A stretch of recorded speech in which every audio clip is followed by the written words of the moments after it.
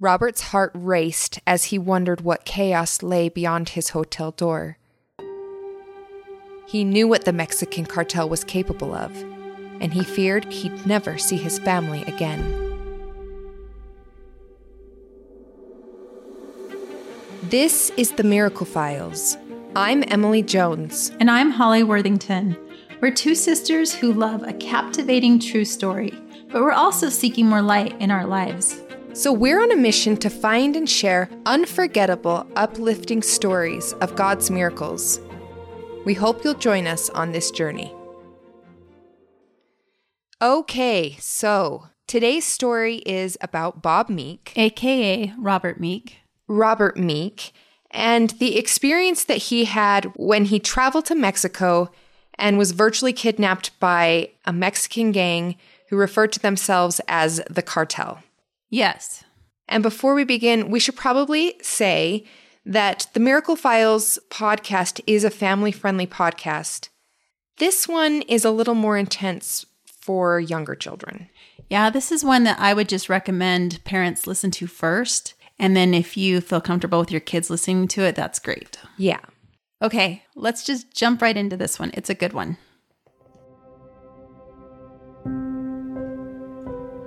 Having grown up in the agricultural world of southern Colorado, it only made sense that Robert Meek would go into the agricultural business as an adult. Because the growing season in Mexico is different, the U.S. agricultural industry depends quite heavily on Mexico. As CEO of onion and potato companies, Robert had been traveling to Mexico many times over decades of work. But when Robert wanted to travel to Chihuahua to meet with a new grower, Sean, one of the owners of the company, expressed concerns that Chihuahua was a dangerous part of Mexico. Sean didn't feel comfortable going there himself, and his last words before Robert left were, "Be careful. It's not safe there." Robert spoke Spanish fluently and felt confident that he knew Mexico well. He figured if he didn't go out after dark and only went to places he knew were safe, that he would be fine. So on the evening of September 7th, 2016, he flew to Chihuahua. The next day, he visited his new grower's farm. Then Robert went back to his hotel. His plan was to spend one more night in Chihuahua and take a return flight at 6 a.m. the next morning.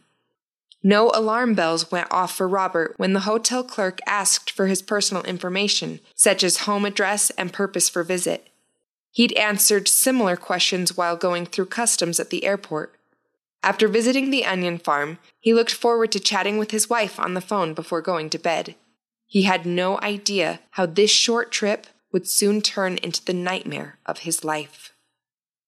Got back that evening. It was about 9 o'clock at night. I had spoken with Lynette. And then after, I received a phone call on my hotel room telephone.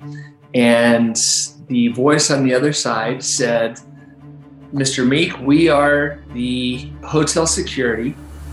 A cartel has entered our hotel. They've taken over our property, and they are entering rooms and they're killing people. And we will do our best to save your life. Don't go out in the hallway. Stay in your room, and hopefully you'll be safe." Robert Meek followed the hotel security officer's advice and stayed in his room. His heart and his thoughts raced as he wondered what chaos lay beyond his hotel door. He searched desperately for a place to hide in his room.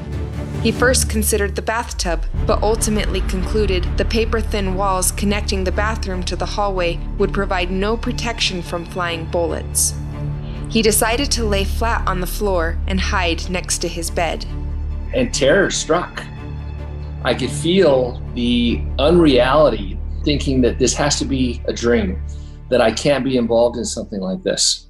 And yet the reality continued.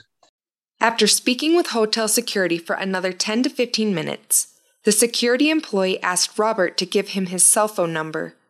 The man assured Robert it was for his own safety.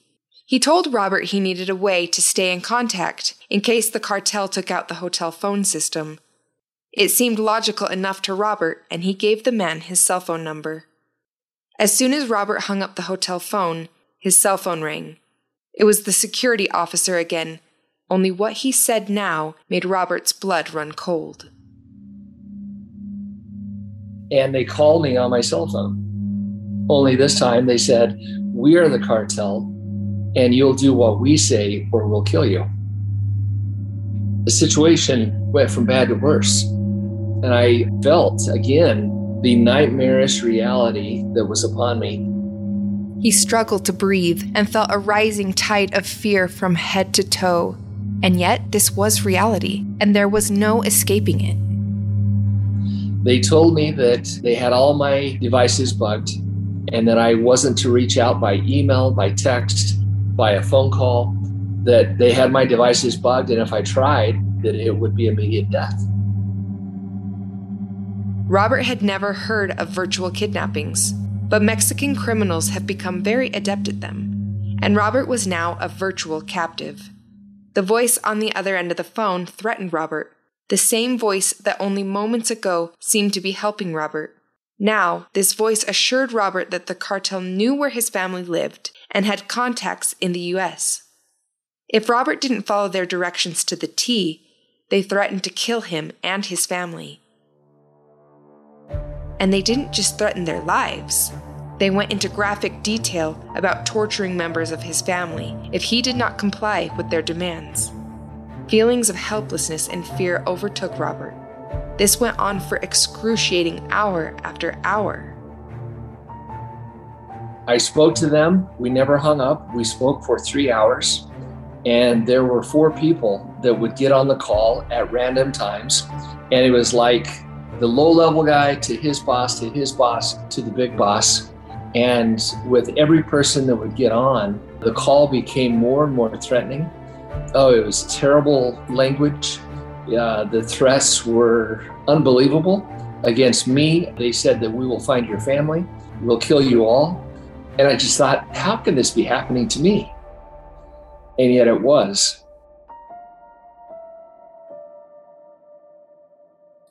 And then Robert received new and terrifying instructions. We talked through that first part of the night, and they told me that they were going to take me to a different location. And I argued. I said, I don't want to go to another location. I'm not leaving this hotel. My work knew that I was coming home. My family knew. And I knew that if I didn't show, that they would search for me and at least find the hotel I was staying at. Well, they said, it's not your choice. You'll do what we say or death. Robert received the order to leave his room immediately and head to the other hotel. He was also ordered to keep his phone on speaker and to take it with him. They told me that I would take my cell phone and a cell phone charger and nothing else. And they gave me the name of a hotel, and they gave me the address of that hotel. And they instructed me that you'll leave your hotel room, you'll get a cab, and you'll go to this hotel, and you'll keep your cell phone on speaker the whole time so that we can hear everything that you're saying. And if you try to escape, you're dead. He wondered what he could do to let someone know what was happening to him without alerting the cartel. He decided to quickly ransack his hotel room in hopes that someone would come later and realize something was wrong. It was all he could think to do, and he had to do it fast. He left all his belongings, including his laptop and an open day planner where he'd written down the name and address of the new hotel. I leave the room, I walk down the hall, and they tell me, as you walk through the hall, there are 3 men, 3 of us that are in the hotel lobby, and they will watch you leave. And if you try to escape, they will kill you.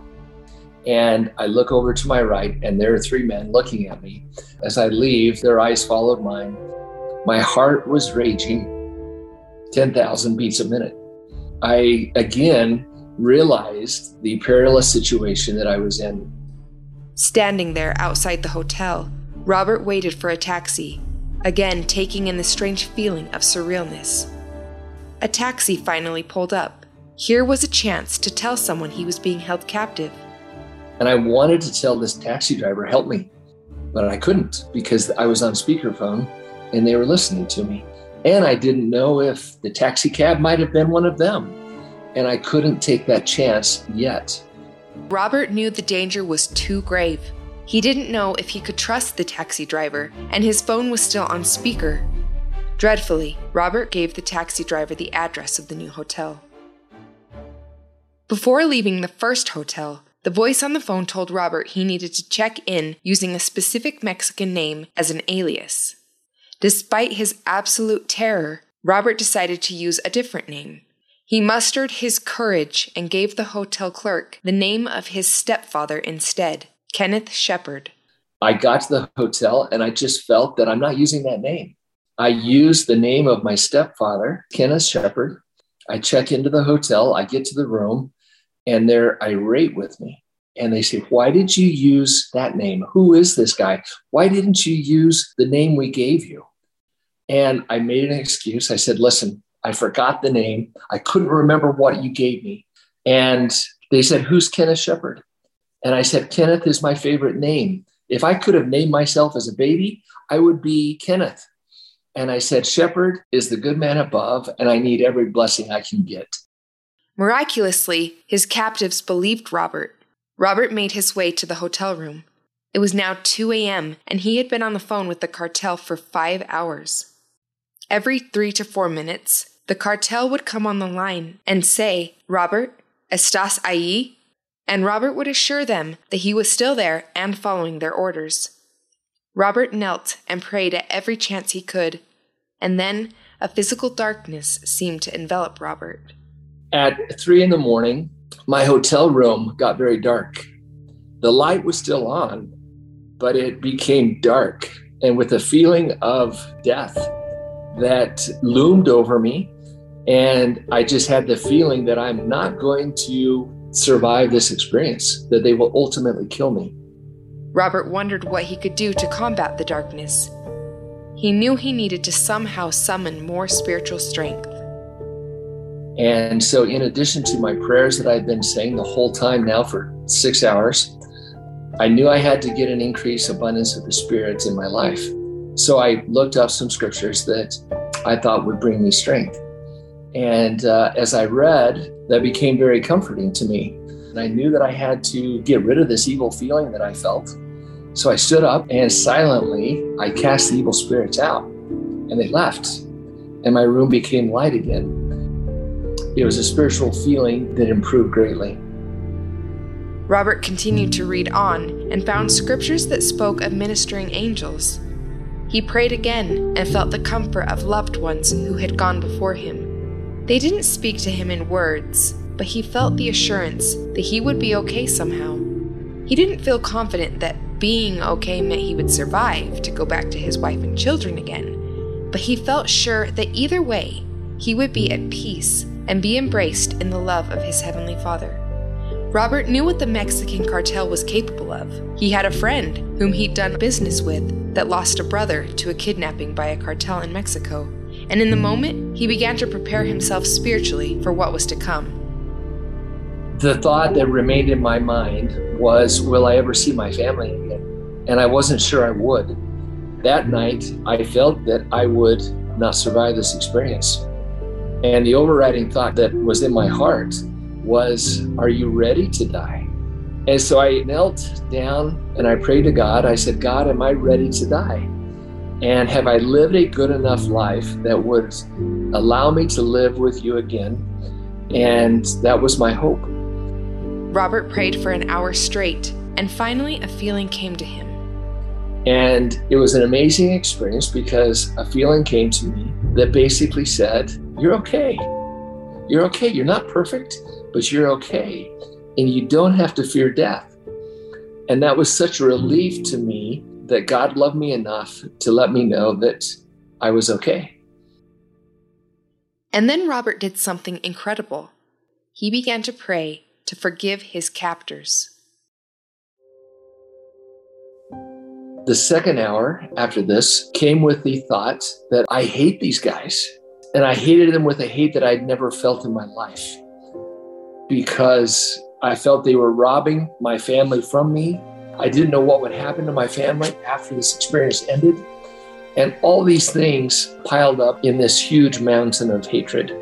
And I thought, how can I die with hatred being the last thought in my mind? And I just couldn't do that. And so I knelt again and I prayed to God, help me forgive these guys that hold me captive. But it didn't seem to work. I didn't feel the power to really be able to forgive them. And yet I was asking God for this incredible blessing to forgive. Finally, a feeling came that basically delivered the message, don't worry about it.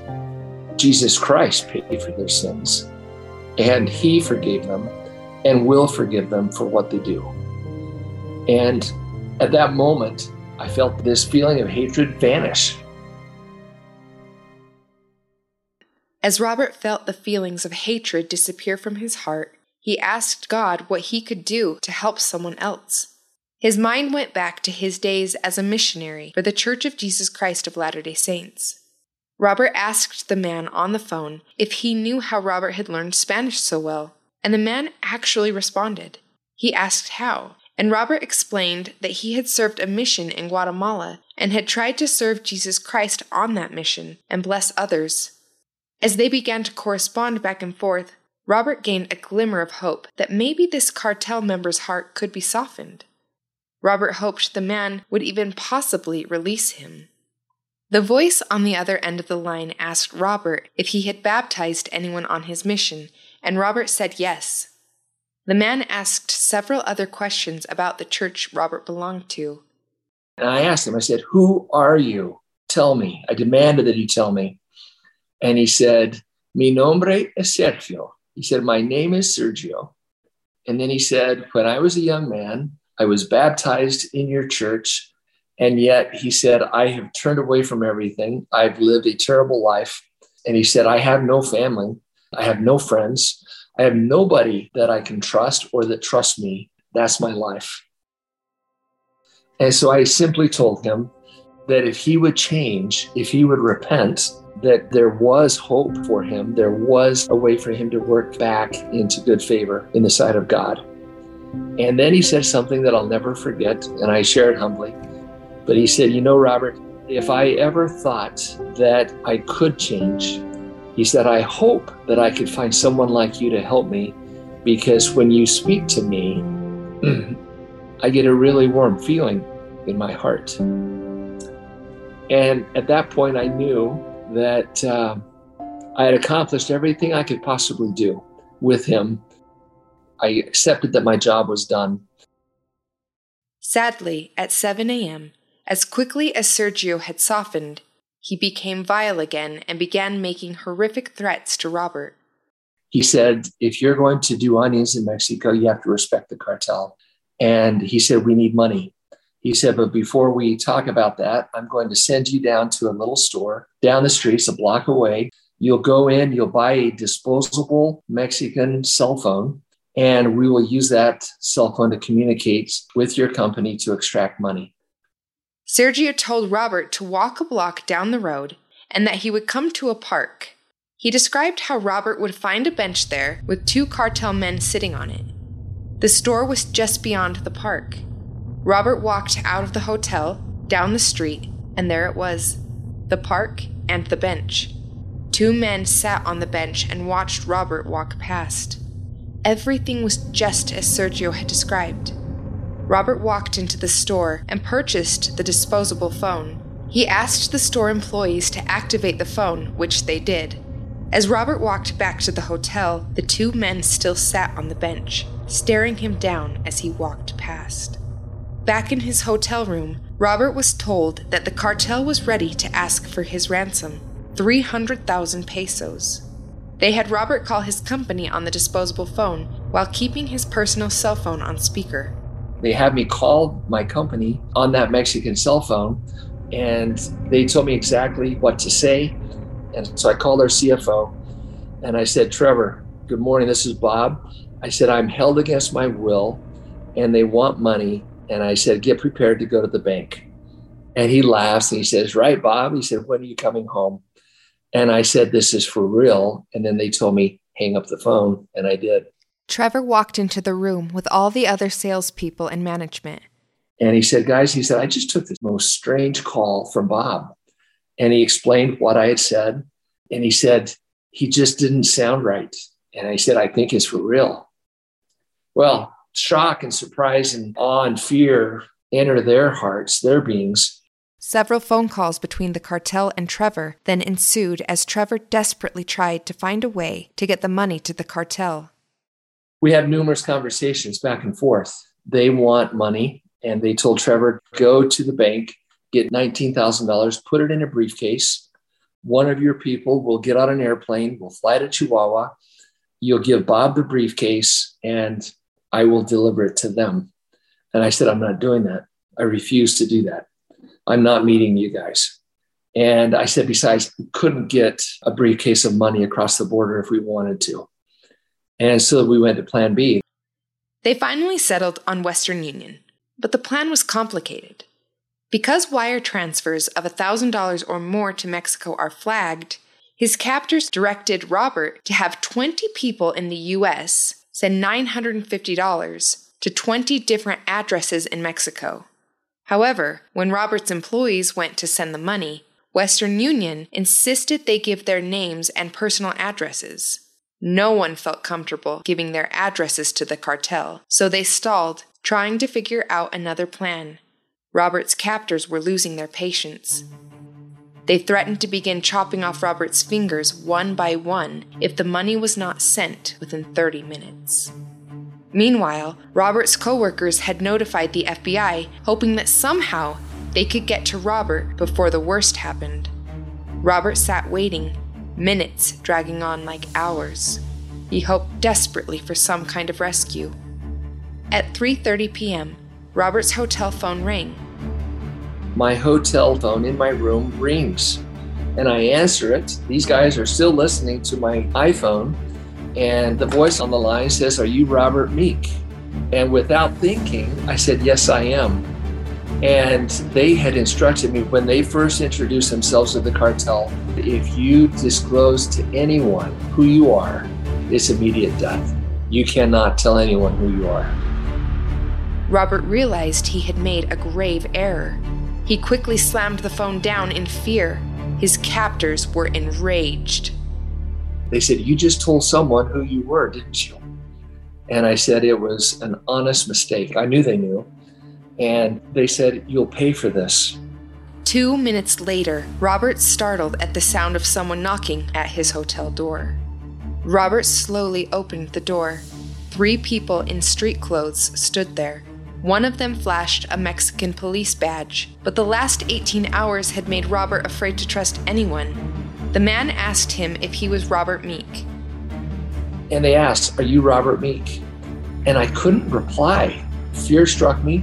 In probably a millisecond of a thought, I thought of Elizabeth Smart. And if you recall, when the police found her, she didn't immediately confess to them that she was Elizabeth.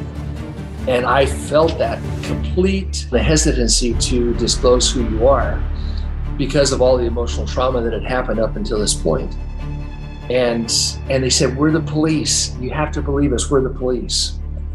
And I finally said, "Okay, here's my chance. It's the best odds I have." And I said, "I am Robert."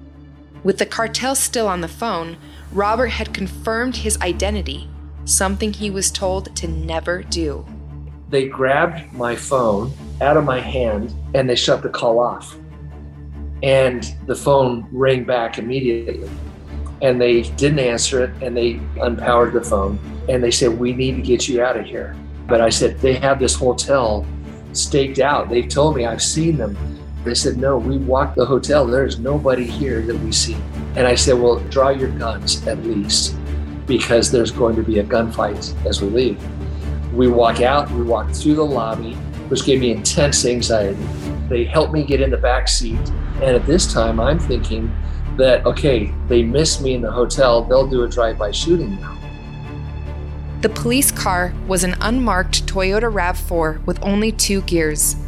As they crept along down the road, Robert felt far from safe.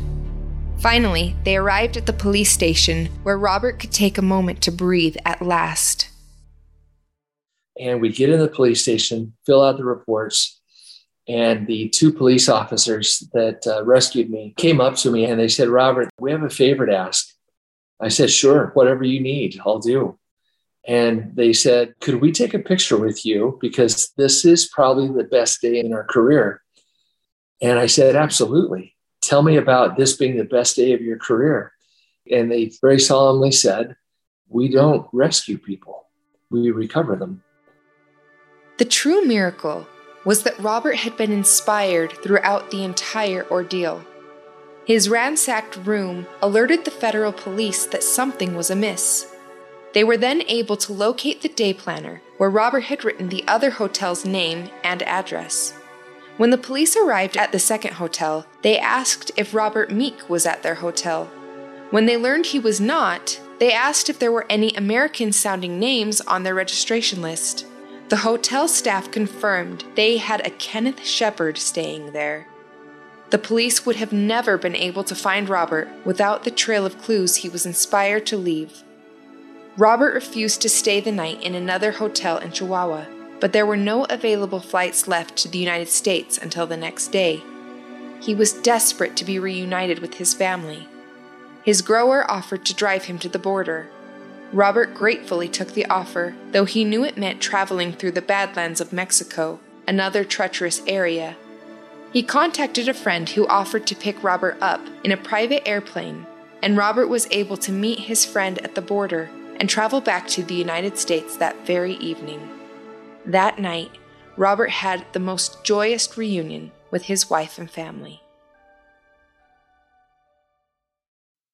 Robert's wife had been sick with worry, but had contacted everyone she could think of to ask for prayers on Robert's behalf. Here's her side of the story. So I didn't know anything was amiss with him until middle of the morning.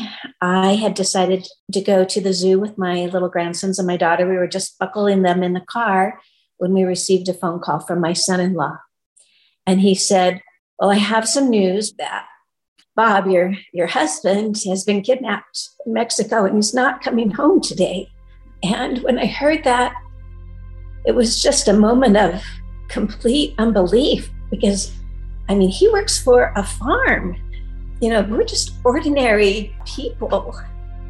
And then he got off the call. I thought, what can I do? And I thought the only source of power or comfort is from God. And so we told the little cramboys, we said, fold your arms. We have to say a special prayer right now for your Papa. And so I was the voice of the prayer, and it was probably the most sincere, heartfelt plea for heavenly help that I've ever given, because I knew that God loved this man that I loved, and that if there was any way for him to be protected, that it would come through God. Robert has asked himself why this happened. He's asked others as well why they think he experienced this traumatic event along with the miracles that followed. I've shared this story in many settings. And after one youth camp, one young lady comes up to me. She's probably 15 years old. And she said, do you realize why this happened, or that this story wasn't about you? And I said, share your perspective with me. And she said, this story was about Sergio.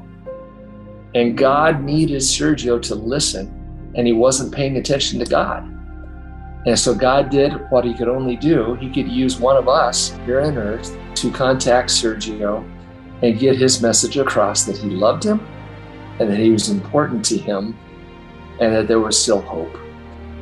We all need one more chance. My faith that God hears and answers our prayers was confirmed. And I know that God is aware of each of us. And when we're going through difficulties and need strength beyond our own personal strength, that we can seek and receive that through prayer.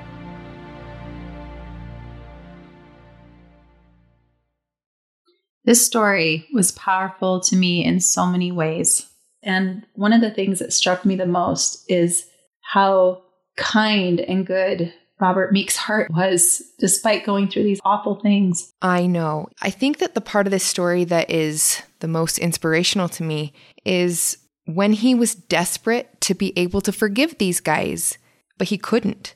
And I love that he had the impression that Jesus Christ died for our sins and can take on this burden. Yeah, and he was able to just release it and turn it over to Heavenly Father and Jesus Christ and say, you can carry this for me. I know. We should probably talk about Sergio too, because that is such a cool part of the story. Mm-hmm. I mean, here's a guy who was probably doing a lot of really bad things, and yet God was reaching out to him and saying, turn to me and I will be here for you still.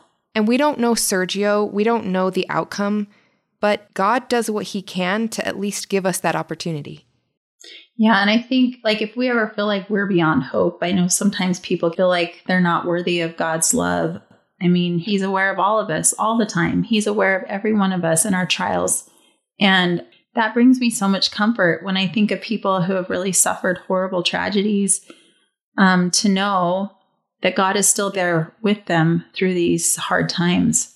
And the outcome may have been different. And no matter the outcome, God can still send us comfort and peace in our trials.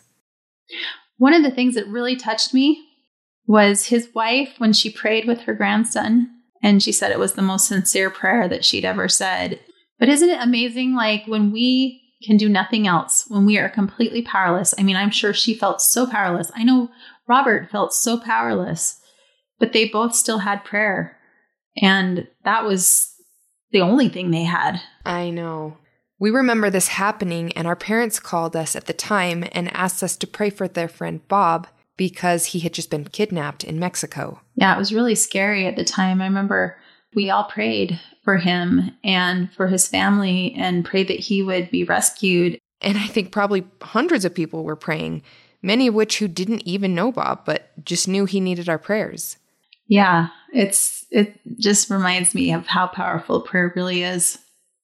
We just want to thank Robert and Lynette for sharing this incredible story with us. Robert wrote a book about his experience, so if you want a deeper dive into his story, it's called One More Chance, and you can buy it on Amazon. Thank you for joining us. If you have a miracle to share, contact us at themiraclefiles.com or find us on Facebook. We'll post new episodes on the first day of each month. And if you enjoyed this podcast, please share it and leave us a review. Join us next time as we discover more of God's miracles. And don't forget to look for His light in your own lives.